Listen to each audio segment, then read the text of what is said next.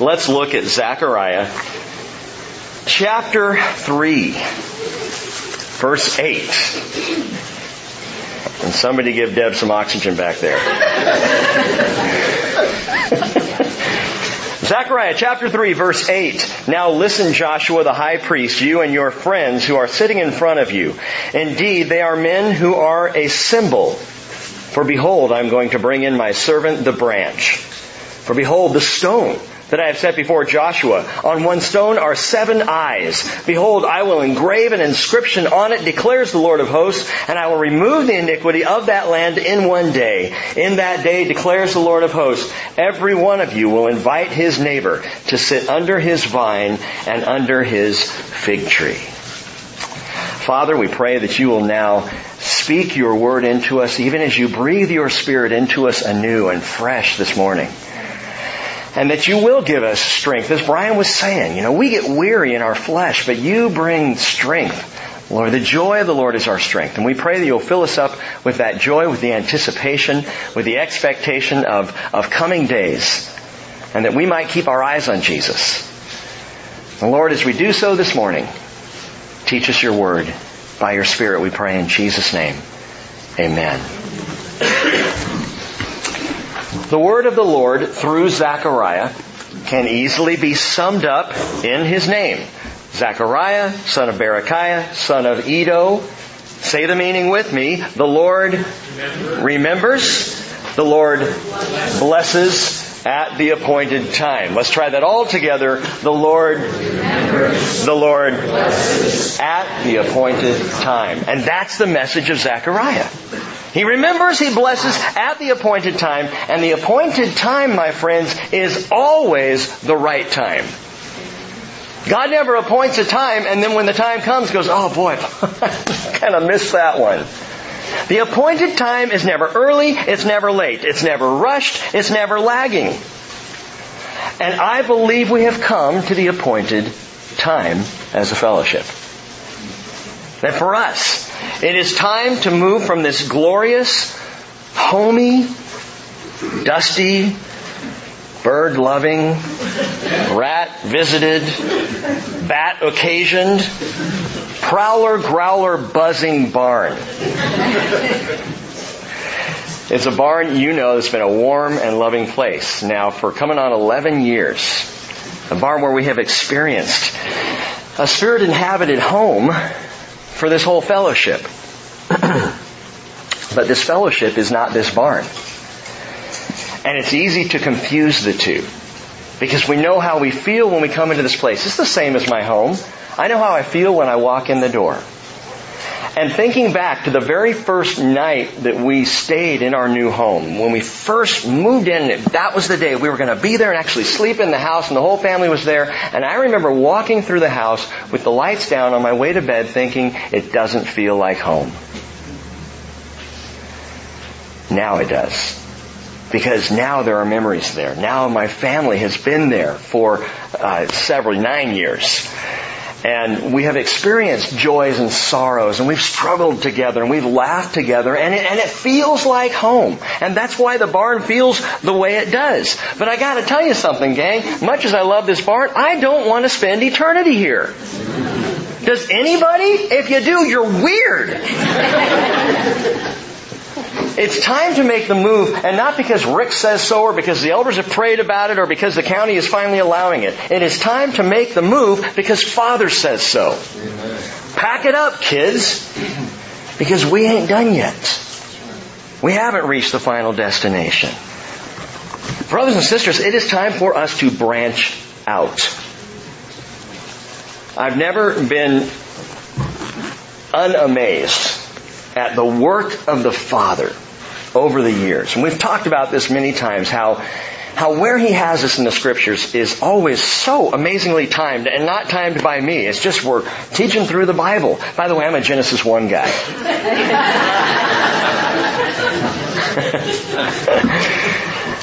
But it amazes me that God brings teaching when He brings it. And I literally, the last couple of weeks have been so busy and so crazy over at the building and trying to get things moved over there and trying at the same time to do all the normal stuff that I do, that it's been hard to move. If you've been here on Wednesday nights, we have not gone very fast through Zechariah.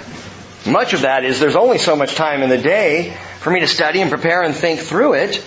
And so we're only now in chapter 3, and I had to stop at the end of chapter 3, verse 7 on Wednesday, because literally that was all the time I had. So when I got up the next morning to start thinking about the word for this morning, you might think, well, Rick's got to have been preparing this for weeks. The last Sunday in the barn, and the first Sunday in the... No, I'm barely there.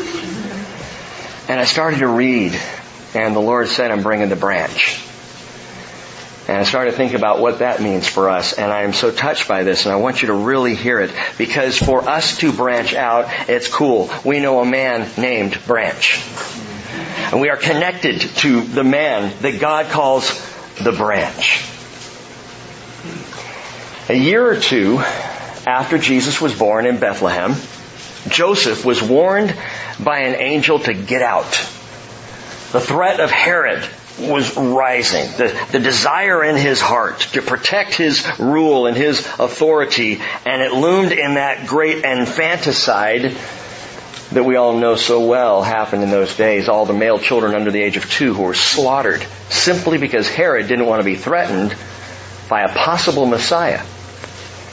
What word comes to Joseph? The angel tells Joseph, get out. They flee. They go to Egypt. Now keep your finger in Zechariah, and if you will, just turn 2 books over to the right, to the book of Matthew. Chapter 2, verse 15. Joseph and Mary and the child, they flee to Egypt. They stay down in Egypt for an amount of time. Note this in verse 15. He remained there until the death of Herod. This was to fulfill what had been spoken by the Lord through the prophet. Out of Egypt I called my son. Hosea 11 verse 1. Who could have imagined, we've talked about this at Christmas time, several years ago, who could have imagined that the child, the Messiah, could be called a Nazarene, could be born in Bethlehem, and could come out of Egypt all at the same time? But that's what God works out, and Matthew works very hard to show us that, to explain that in the opening chapters of his book. This prophecy, out of Egypt I called my son, was given by Hosea 7 centuries before Joseph fled to Egypt. 7 centuries before he returned out of Egypt, bringing the Son of God, bringing Jesus back into the country. But the story goes on, down in verse 22 of Matthew chapter 2. But when he heard that Archelaus was reigning over Judea in the place of his father Herod, he was afraid to go there.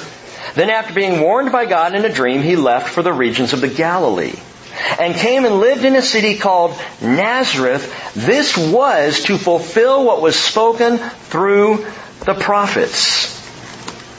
Which prophet said that? If you've studied these things, you know that's a tough one. And in fact, the reality is there's only one prophet who spoke those words, that he would be called a Nazarene.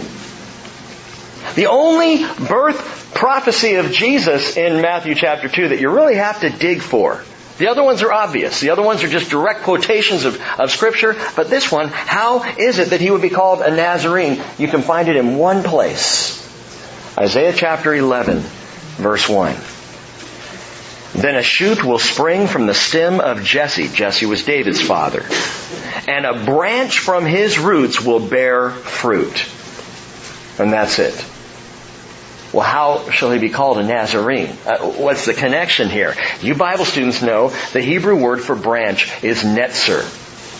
Netzer. It means fresh, bright, grown green is what it literally means. The Hebrew root word for netzer is natsar, which means to guard, to watch, or to keep. That's where Nazareth gets its name, from natsar. Now I know some Bible students would say, no, it's got to come from Nazarite, like the ancient Hebrew Nazarite vow, Nazarite, Nazareth, isn't that where it comes from? No, Nazarite is a completely different word in the Hebrew. Nazir, not natsar. Well, they sound a lot alike. Yeah, so do pun and punt. 2 totally different words. Both can be a real kick, but they're 2 different words. Nazir, Nazarite, Natsar. where they get the word Nazareth. Take it a bit further. Oftentimes the Arabic and the Hebrew are very closely related. They're both Semitic languages. And so if you compare Arabic with Hebrew, look at the two, oftentimes you get more information. Here's one of those, the Arabic name for Nazareth today. Nazareth today, which is the largest Arab populated city in Israel. Nazareth is An-Nasira. Nasira means watchtower. Natsar means to keep watch. That's where Nazareth gets its name. You may have seen or even used that gold on black Arabic letter. Some of you, I've seen this on Facebook. The Arabic letter for Nun. It's in social media. It's being used by Christians as a sign of solidarity because that letter is what ISIL terrorists have been painting on homes in Syria and Iraq to point out where Christians lived. Nazarenes. People connected to that one of Nazareth. All that to say, Matthew's assertion is absolutely spot on. A netzer, a natsar, from his roots will bear fruit. He will be called netzer. He will be called the branch. He will be called a natsar. He will be called a Nazarene. The connection's beautiful and powerful. He's the branch who keeps watch over all who are saved by His grace. He keeps you. When you give your heart to Jesus, He is the watchtower over you. He maintains that salvation for you. And by the way, in His sacrifice, the branch bore this name even on His death sentence.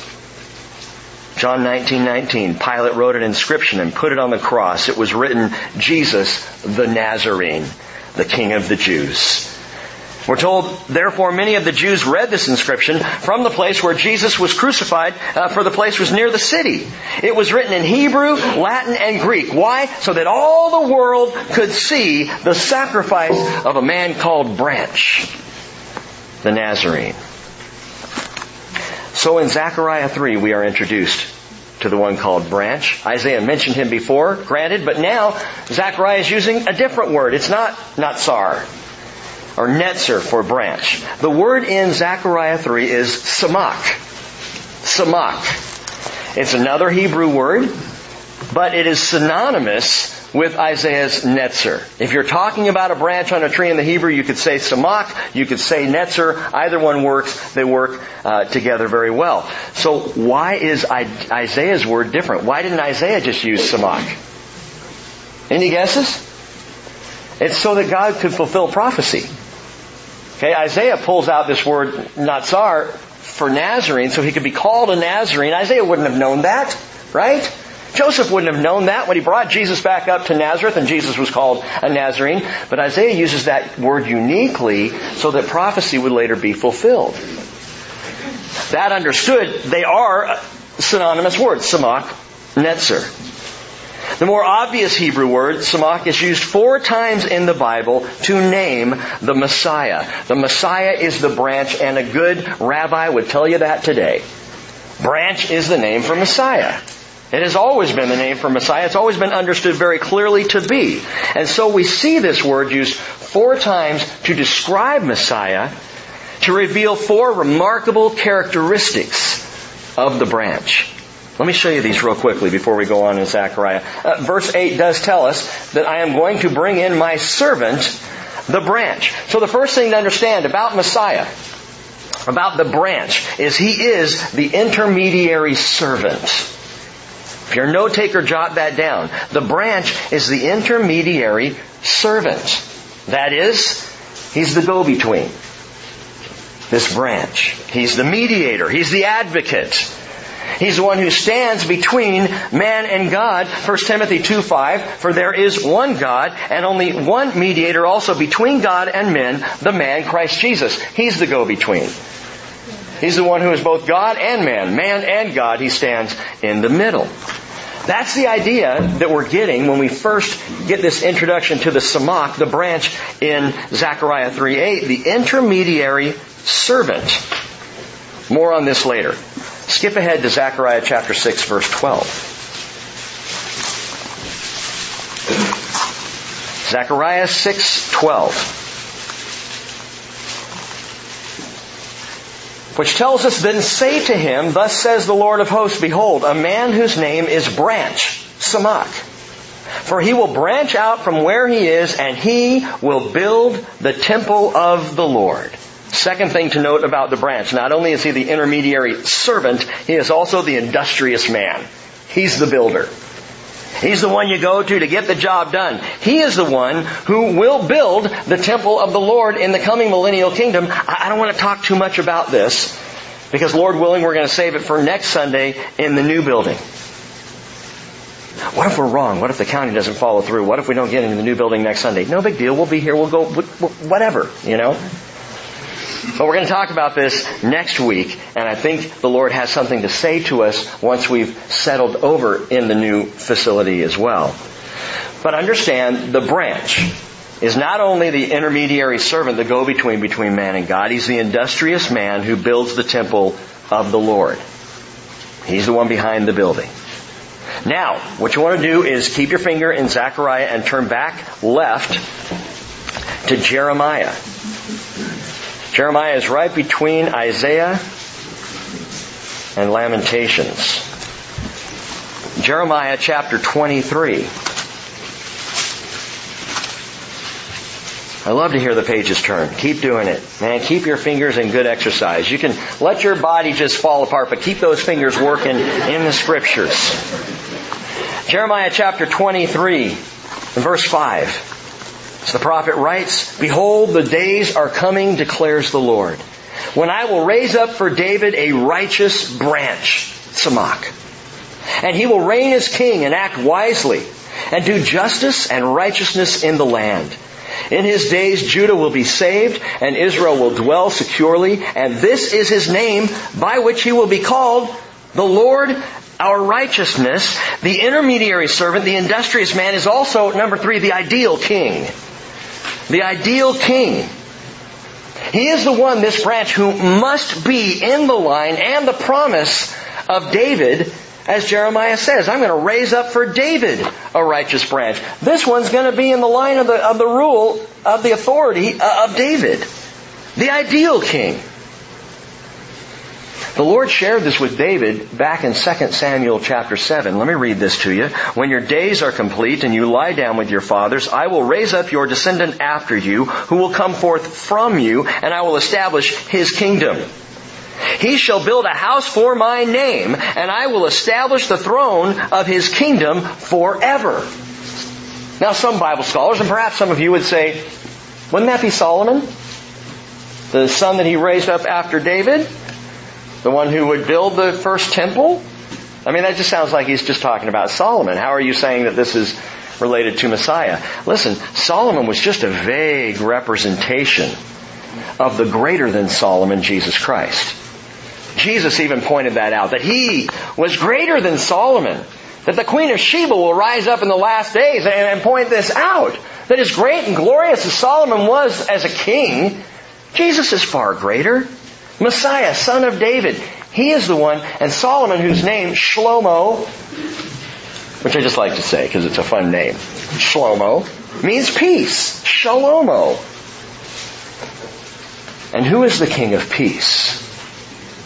See, Jesus is. Solomon's just a portrayal of that. Isaiah chapter 9 verse 7 tells us there will be no end to the increase of his government or of shalom, peace, on the throne of David, over his kingdom, to establish it and uphold it with justice and righteousness from then on and forevermore. Note that, justice and righteousness. The ideal king.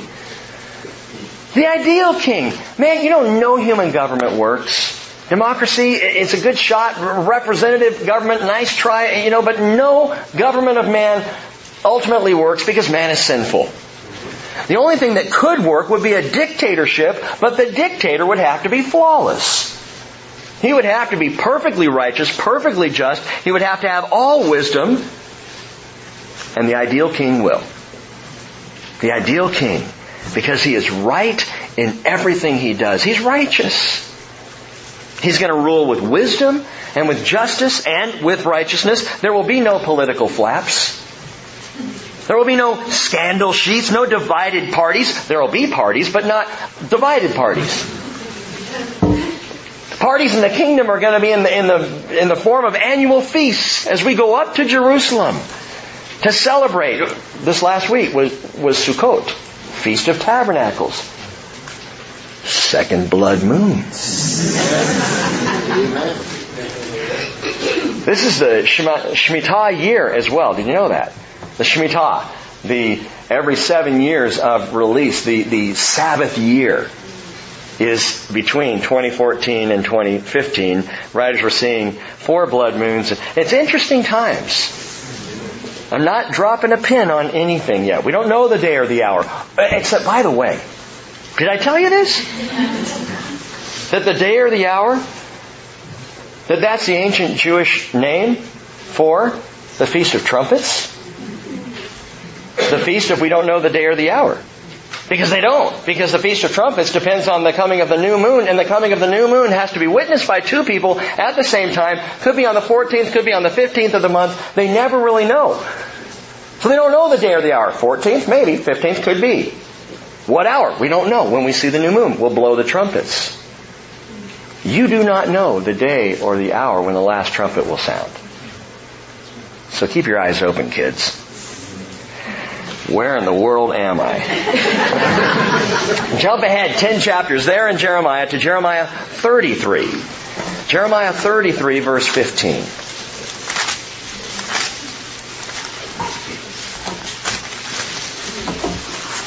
Continuing this thought, this train of thought on the ideal king. Jeremiah 33:15. In those days and at that time I will cause a righteous branch of David to spring forth. There he is again, the Samach. To spring forth, and he shall execute justice and righteousness on the earth. In those days Judah will be saved, and Jerusalem will dwell in safety. And this is the name by which she will be called. The Lord is our righteousness. For thus says the Lord, David shall never lack a man to sit on the throne of the house of Israel. The ideal king. And Jeremiah says, when the ideal king, the righteous branch of David rules, the city of Jerusalem itself will be called the Lord our righteousness. The branch is called the Lord our righteousness. The city is going to be called the Lord is our righteousness. In the Hebrew, it's Yahweh Sidkenu. Yahweh Sidkenu, the Lord our righteousness. And the city will be called that because the great king will reside there. That's where we'll go to see Him. That's where Jesus will hang out, so to speak. And that's the name of the branch. The Lord our righteousness. Yahweh Sidkenu. So, He's the ideal king. He is the industrious man. He's the intermediary servant. He's the Lord our righteousness. And by the way, that's a huge hint of the final trait of the branch. One more characteristic of this branch called the Lord our righteousness. Go back to Isaiah. Back left. Just one book to Isaiah chapter 4.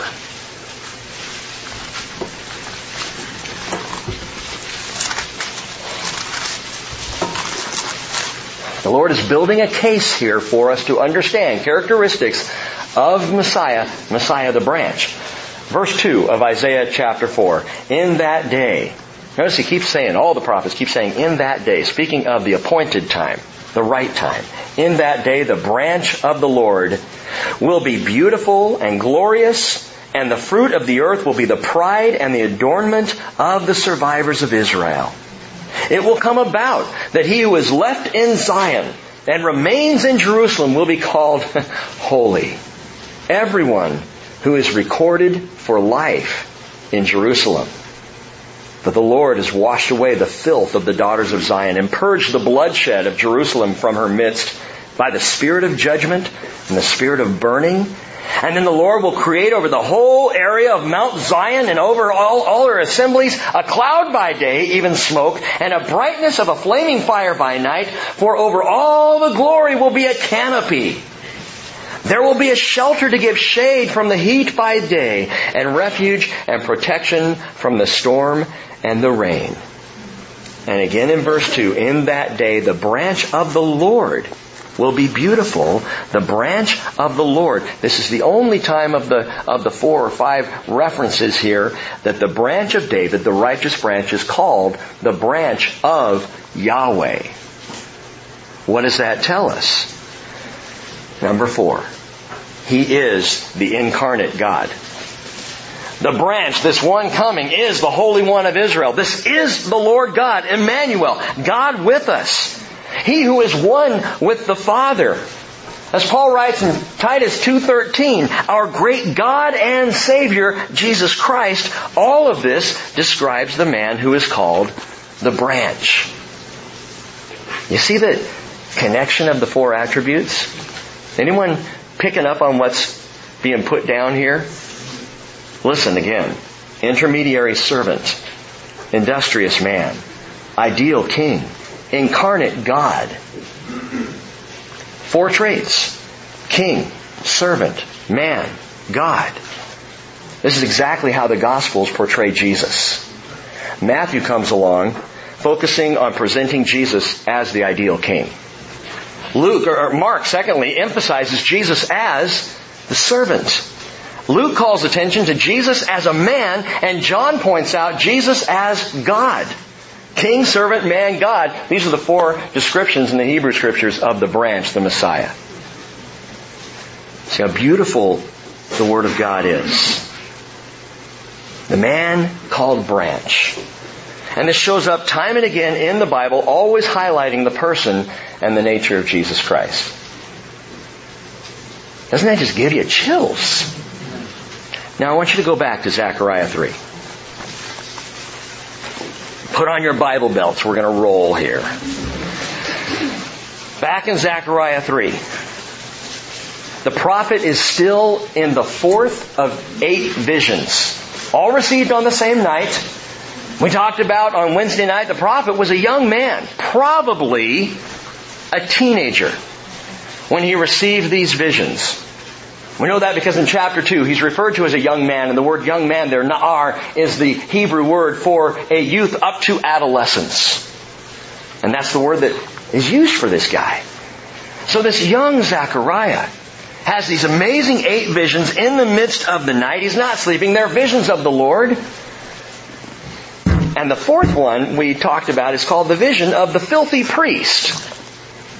Because it's a vision where, let me recap it. Zechariah sees Joshua the high priest. And he's standing there before the angel of the Lord. Who is the angel of the Lord? This is Jesus. Zechariah is standing there, or Joshua the high priest standing there before the angel of the Lord, and he's dressed in filthy rags. Not good for a high priest.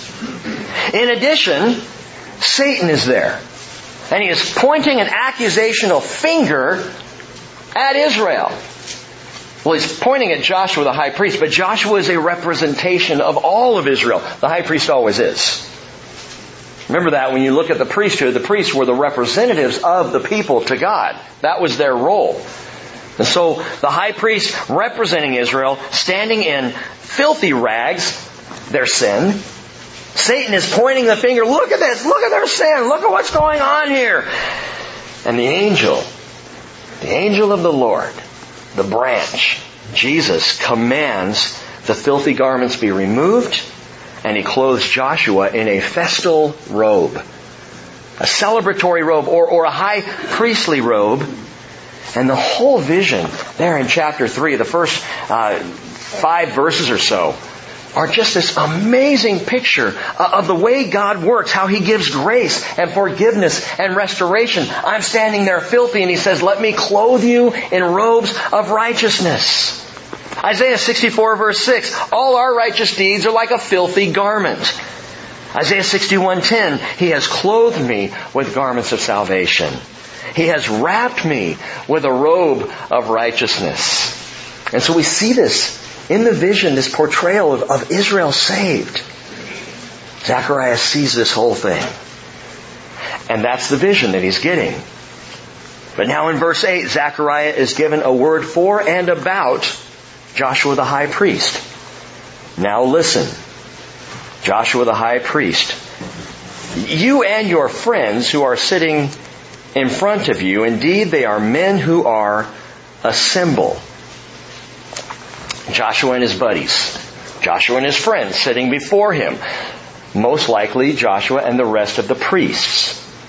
We see this phrase used a few times in Scriptures. We see it with Ezekiel, who has the men sitting before him. And the indication here is it's Joshua and the priesthood, all sitting there. And they are all together men who are a symbol. A symbol. Which gives us now a deeper understanding of the branch as the intermediary servant. That's where we're going to focus for a few more minutes here. The branch is the intermediary servant because the high priest and all the priests are symbols of a greater servant. The one that the book of Hebrews calls the mediator of a better covenant. The intermediary. Remember that the priests stand between man and God, or at least they represent the people of Israel to the Lord. Jesus takes it a step further and literally stands between Father and His children. But He is there as the mediator, the servant of a better covenant. The priests are intermediary servants, like the branch. But they were only symbols of the one to come. And all these things that God set up in Israel, all these things we've been studying across the years here, literally, about Israel, they were all pictures that God was painting of the greater truth that was to come. To help us over time have this glorious understanding of what God was planning to do even in the first place. Jesus, the branch, is the servant of Israel and all the world. And He's the only servant we will ever need. Isaiah chapter 53, verse 4. Surely our griefs He Himself bore, and our sorrows He carried. Yet we ourselves esteemed Him stricken, smitten of God, and afflicted. But He was pierced through for our transgressions. He was crushed for our iniquities. The chastening of our well-being fell upon Him, and by His scourging we are healed. Not by the blood of animals, not by the sacrifice done by a priest, not by the blood taken by the high priest on Yom Kippur once a year and sprinkled on the altar. No, that's not enough. It was never enough. It was never intended to be enough. They were just symbols of what was coming.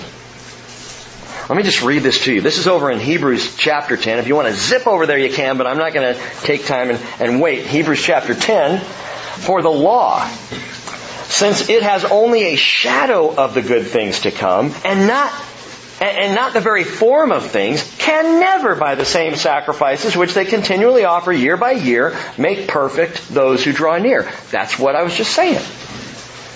The Hebrew writer makes it clear. All of that could never fulfill the job. It was just kind of holding off, stemming the tide, if you will. Painting a picture of the one who would come and do it. Hebrews 10 verse 2, otherwise they would not have ceased to be offered these sacrifices, because the worshippers, having once been cleansed, would no longer have had consciousness of sins. Yeah, I got to say something about that. The worshipper, note this, the worshipper once cleansed will no longer have the consciousness of sin. Christians, if you have been cleansed of your sin, worship in that freedom. Because you're not called upon to dwell on and wallow in those things. Don't wallow, worship. That's the beauty of grace. I am no longer in my sin. I don't sit there and feel bad and guilty and shamed. That's what the accuser does. No, I glory in God for the grace that He has poured out. And that's what enables me to worship.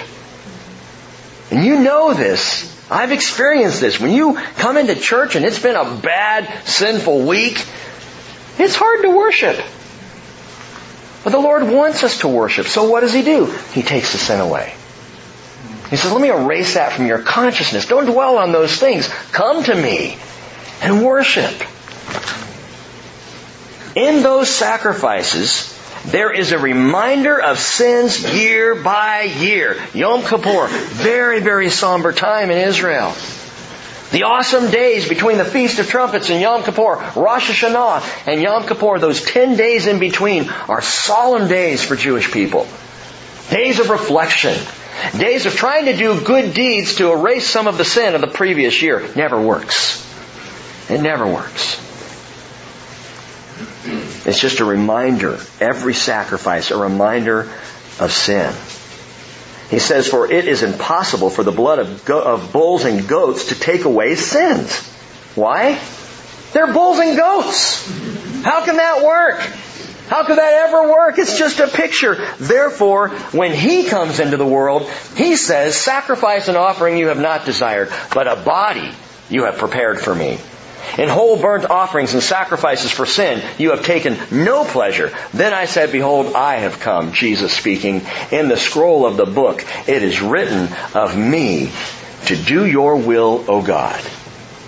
And that's Jesus quoting in Hebrews 10:7, Psalm 40, verse 7.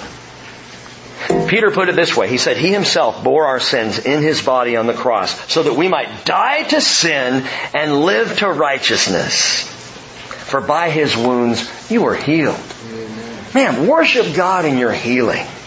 Praise the Lord in your cleansing. 2 Corinthians 8:9, you know the grace of our Lord Jesus Christ, that though He was rich, and the implication is you're poor, yet for your sake He became poor so that you, through His poverty, might become rich.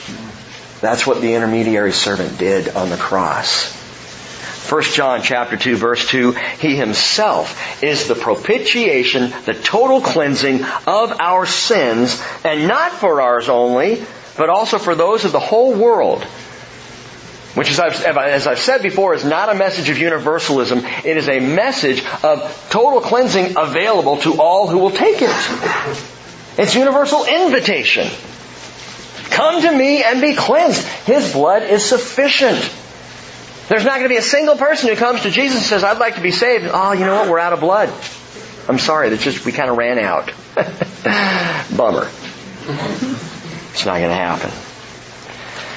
The service which Jesus, our high priest, the branch, renders is nothing less than the total and complete washing away of all sin. Again, so that we don't wallow, we worship. Back to Zechariah. So you and your friends, Joshua, are a symbol. For behold, I am going to bring in my servant, the branch. Verse 9, for behold, the stone that I have set before Joshua, on one stone are 7 eyes. Whoa, wait a minute. I was just getting used to the branch and now we're on to a stone? Now there's a stone? Who's the stone? The branch is the stone. And the stone is the branch. Psalm 118:22, the stone which the builders rejected has become the chief cornerstone. Isaiah 28 verse 16, therefore thus says the Lord God, behold, I am laying in Zion a stone, a tested stone, a costly cornerstone for the foundation, firmly placed. He who believes in it will not be disturbed. And Jesus said in Matthew 21:42, did you never read in the Scriptures, the stone which the builders rejected, this became the chief cornerstone? This came about from the Lord, and it is marvelous in our eyes? Why all of a sudden are we talking about a stone? Because this message, this vision, is for Israel. It is for Israel to understand. And it was Israel who rejected the cornerstone. It was Israel for whom the stone became a stumbling. They would stumble over this stone.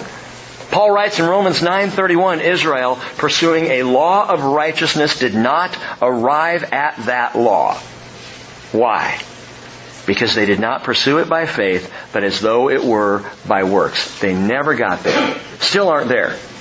Israel still has not arrived. Still is trying, those conservative, those ultra-conservative, those Hasidic Jews, still trying to keep law, as if that will ever get them there. And all it does is mess you up, man. All the works, all the religion, I told you, recent trip to Israel, not the last one, but I think it was a couple previous as we were flying out there. I remember because Mary and I were sitting in straight chairs because we couldn't put our chairs back. You remember that story? There were a couple little Turkish people behind us who would not let us put our seats back. Every time we did, they'd start kicking the seats. It's like, what up? We land in Tel Aviv. We begin to deplane, and as I'm walking off the plane, I look at where all the Hasidic Jews, these ultra-religious Jews, were sitting, and the place was trashed. Oh. Absolutely littered garbage everywhere. I couldn't believe it. I'm like, what kind of an example are you even setting for the... They don't care. Because it's religion, man.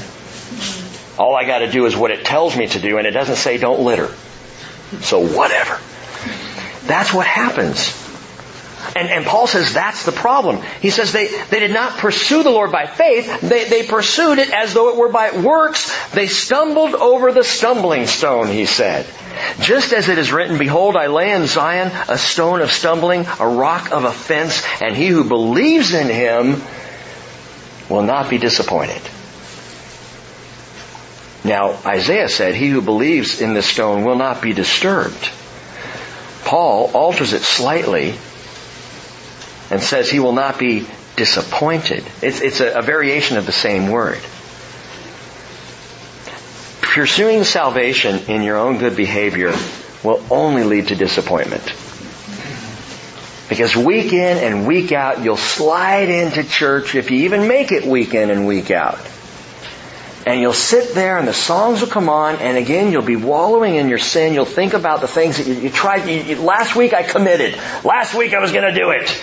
By next week I'm going to be a good Christian. And next week you stink. And you're looking down and you're going, filthy robe, filthy rags.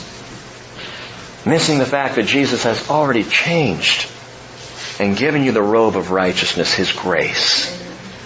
And saved you not by works, but by faith in His grace. This is what the branch does. This is what the stone does. He has a foundation. There's but one foundation, Paul says. There's no other foundation stone, just one, Jesus. In whom we put our faith. And if we believe in the stone, if we trust that the stone is solid, then we know we're saved. It's not based on me, it's based on Him. And so Peter echoes all of this. 1 Peter chapter 2 verse 6. For this is contained in Scripture. Behold, I lay in Zion a choice stone, a precious cornerstone, and he who believes in Him will not be disappointed. Okay, but what about the 7 eyes? I think I saw that in one of those old early 70s Sinbad movies. The stone with 7 eyes. What's going on? The 7 eyes just speaks of the sevenfold grace and wisdom of Jesus. The complete. The word 7, the number 7 in Scripture, complete. There's something complete, the all-seeing, complete eyes. He sees everything going on. His grace is complete. As delineated by Isaiah, chapter 11, verse 2, the Spirit of the Lord will rest on Him.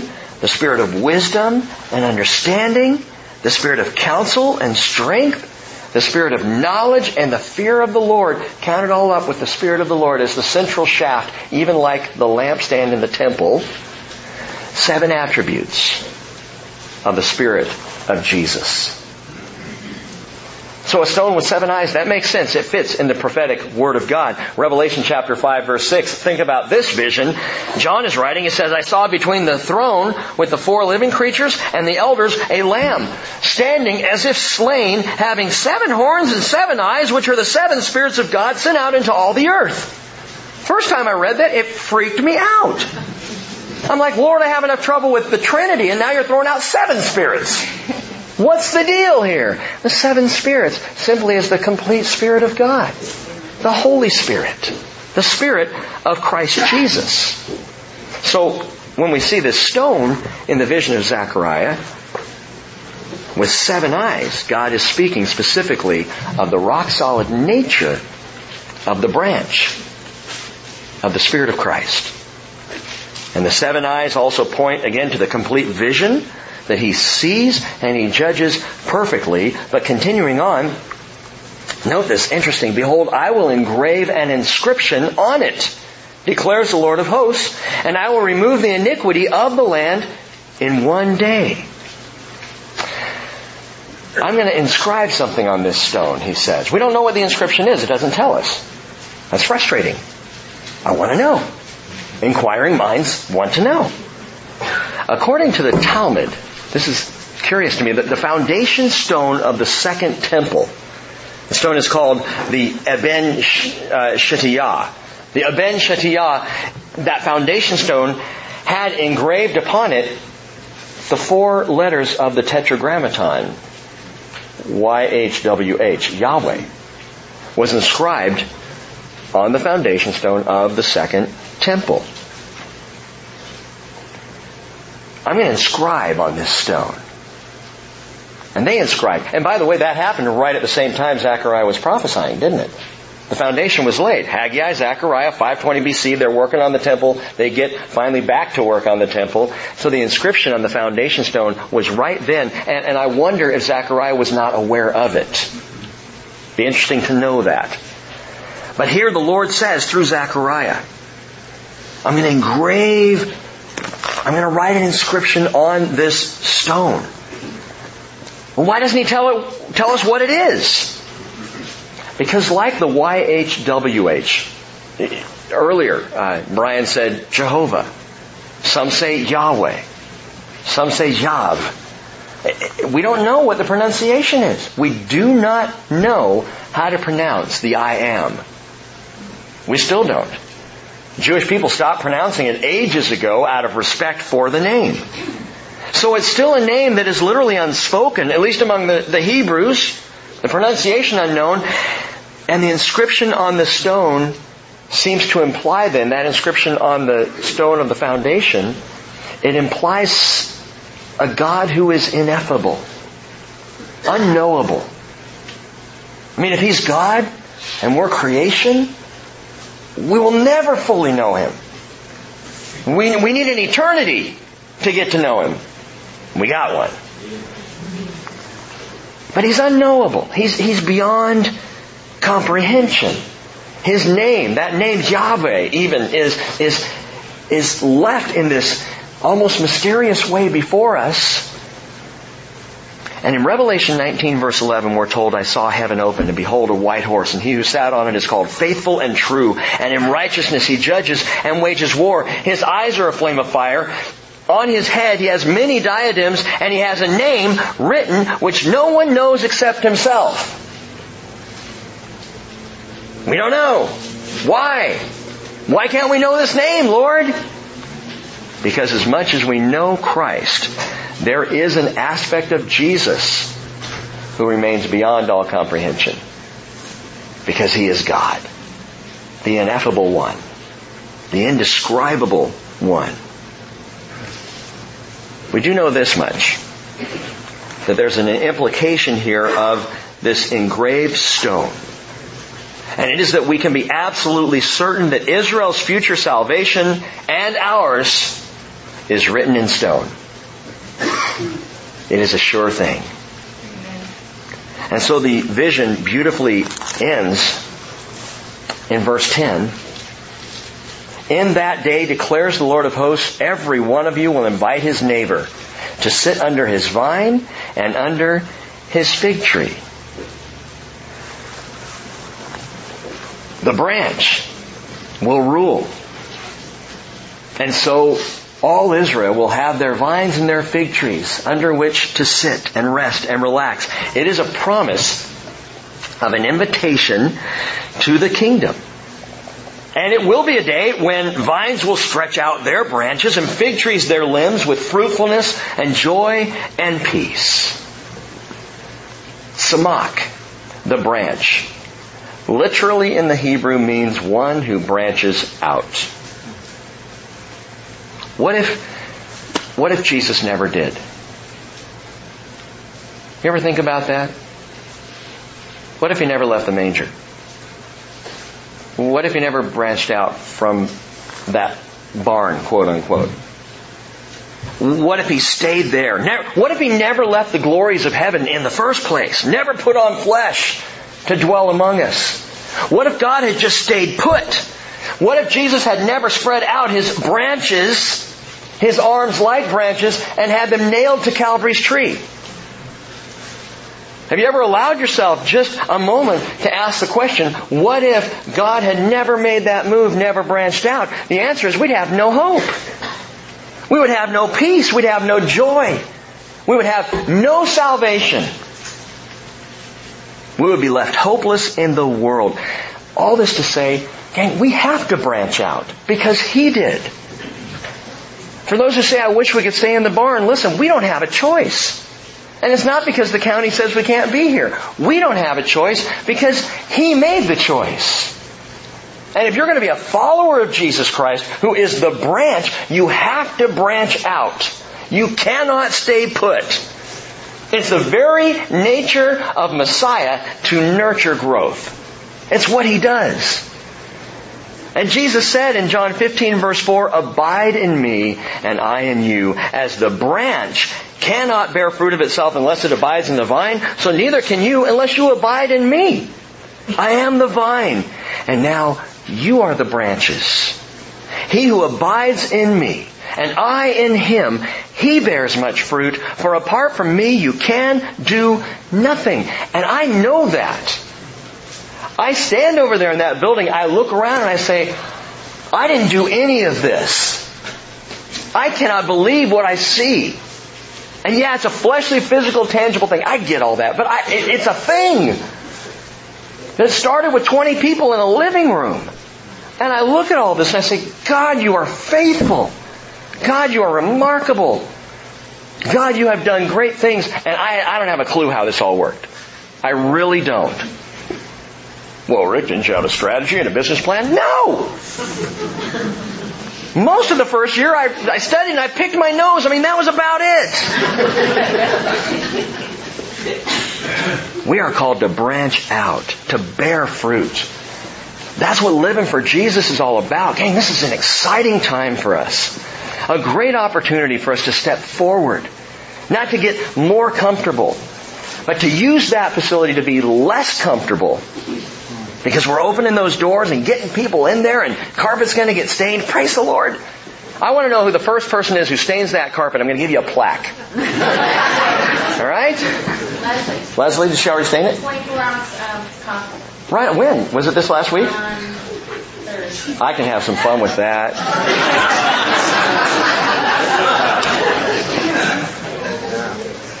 To branch out in the Lord. To grow as a fellowship. And when I say grow, listen, it means growing in His Word. It means growing in His Spirit, by His Spirit. It means growing in faith and love and hope. And it means like never before taking the mission of this fellowship, the mission of the gospel of His grace out into this world. And telling people and bringing people. Because there are people who are lost and hurting and fearful and desperate. And God dropped this fellowship right here on the tip of North Whidbey Island and said, go get them. Go get them. Branch out, gang. Someone might be sitting here right now and going, the problem is, Rick, that branching out means I have to move away. If I really listen to this and if this is a word from the Lord, it means I have to move away. It means I'm heading into missions. And I really like it here. Or the problem is, Rick, I hear you say branch out and the Lord's been leading me to go to another church in Oak Harbor to work there and to serve there and I don't want to do it. Or to branch out means I've got to do something I don't want to do. You think Jesus wanted to go to the cross? Remember when He was on His knees in the garden, that was not a prayer of want to, it was a prayer of willingness. Nevertheless, not as I will, but as you will. We are called to branch out. Whatever the Lord is telling you, whatever He is speaking into your heart. And we as this fellowship will continue to grow and to branch out because that's His heart for us.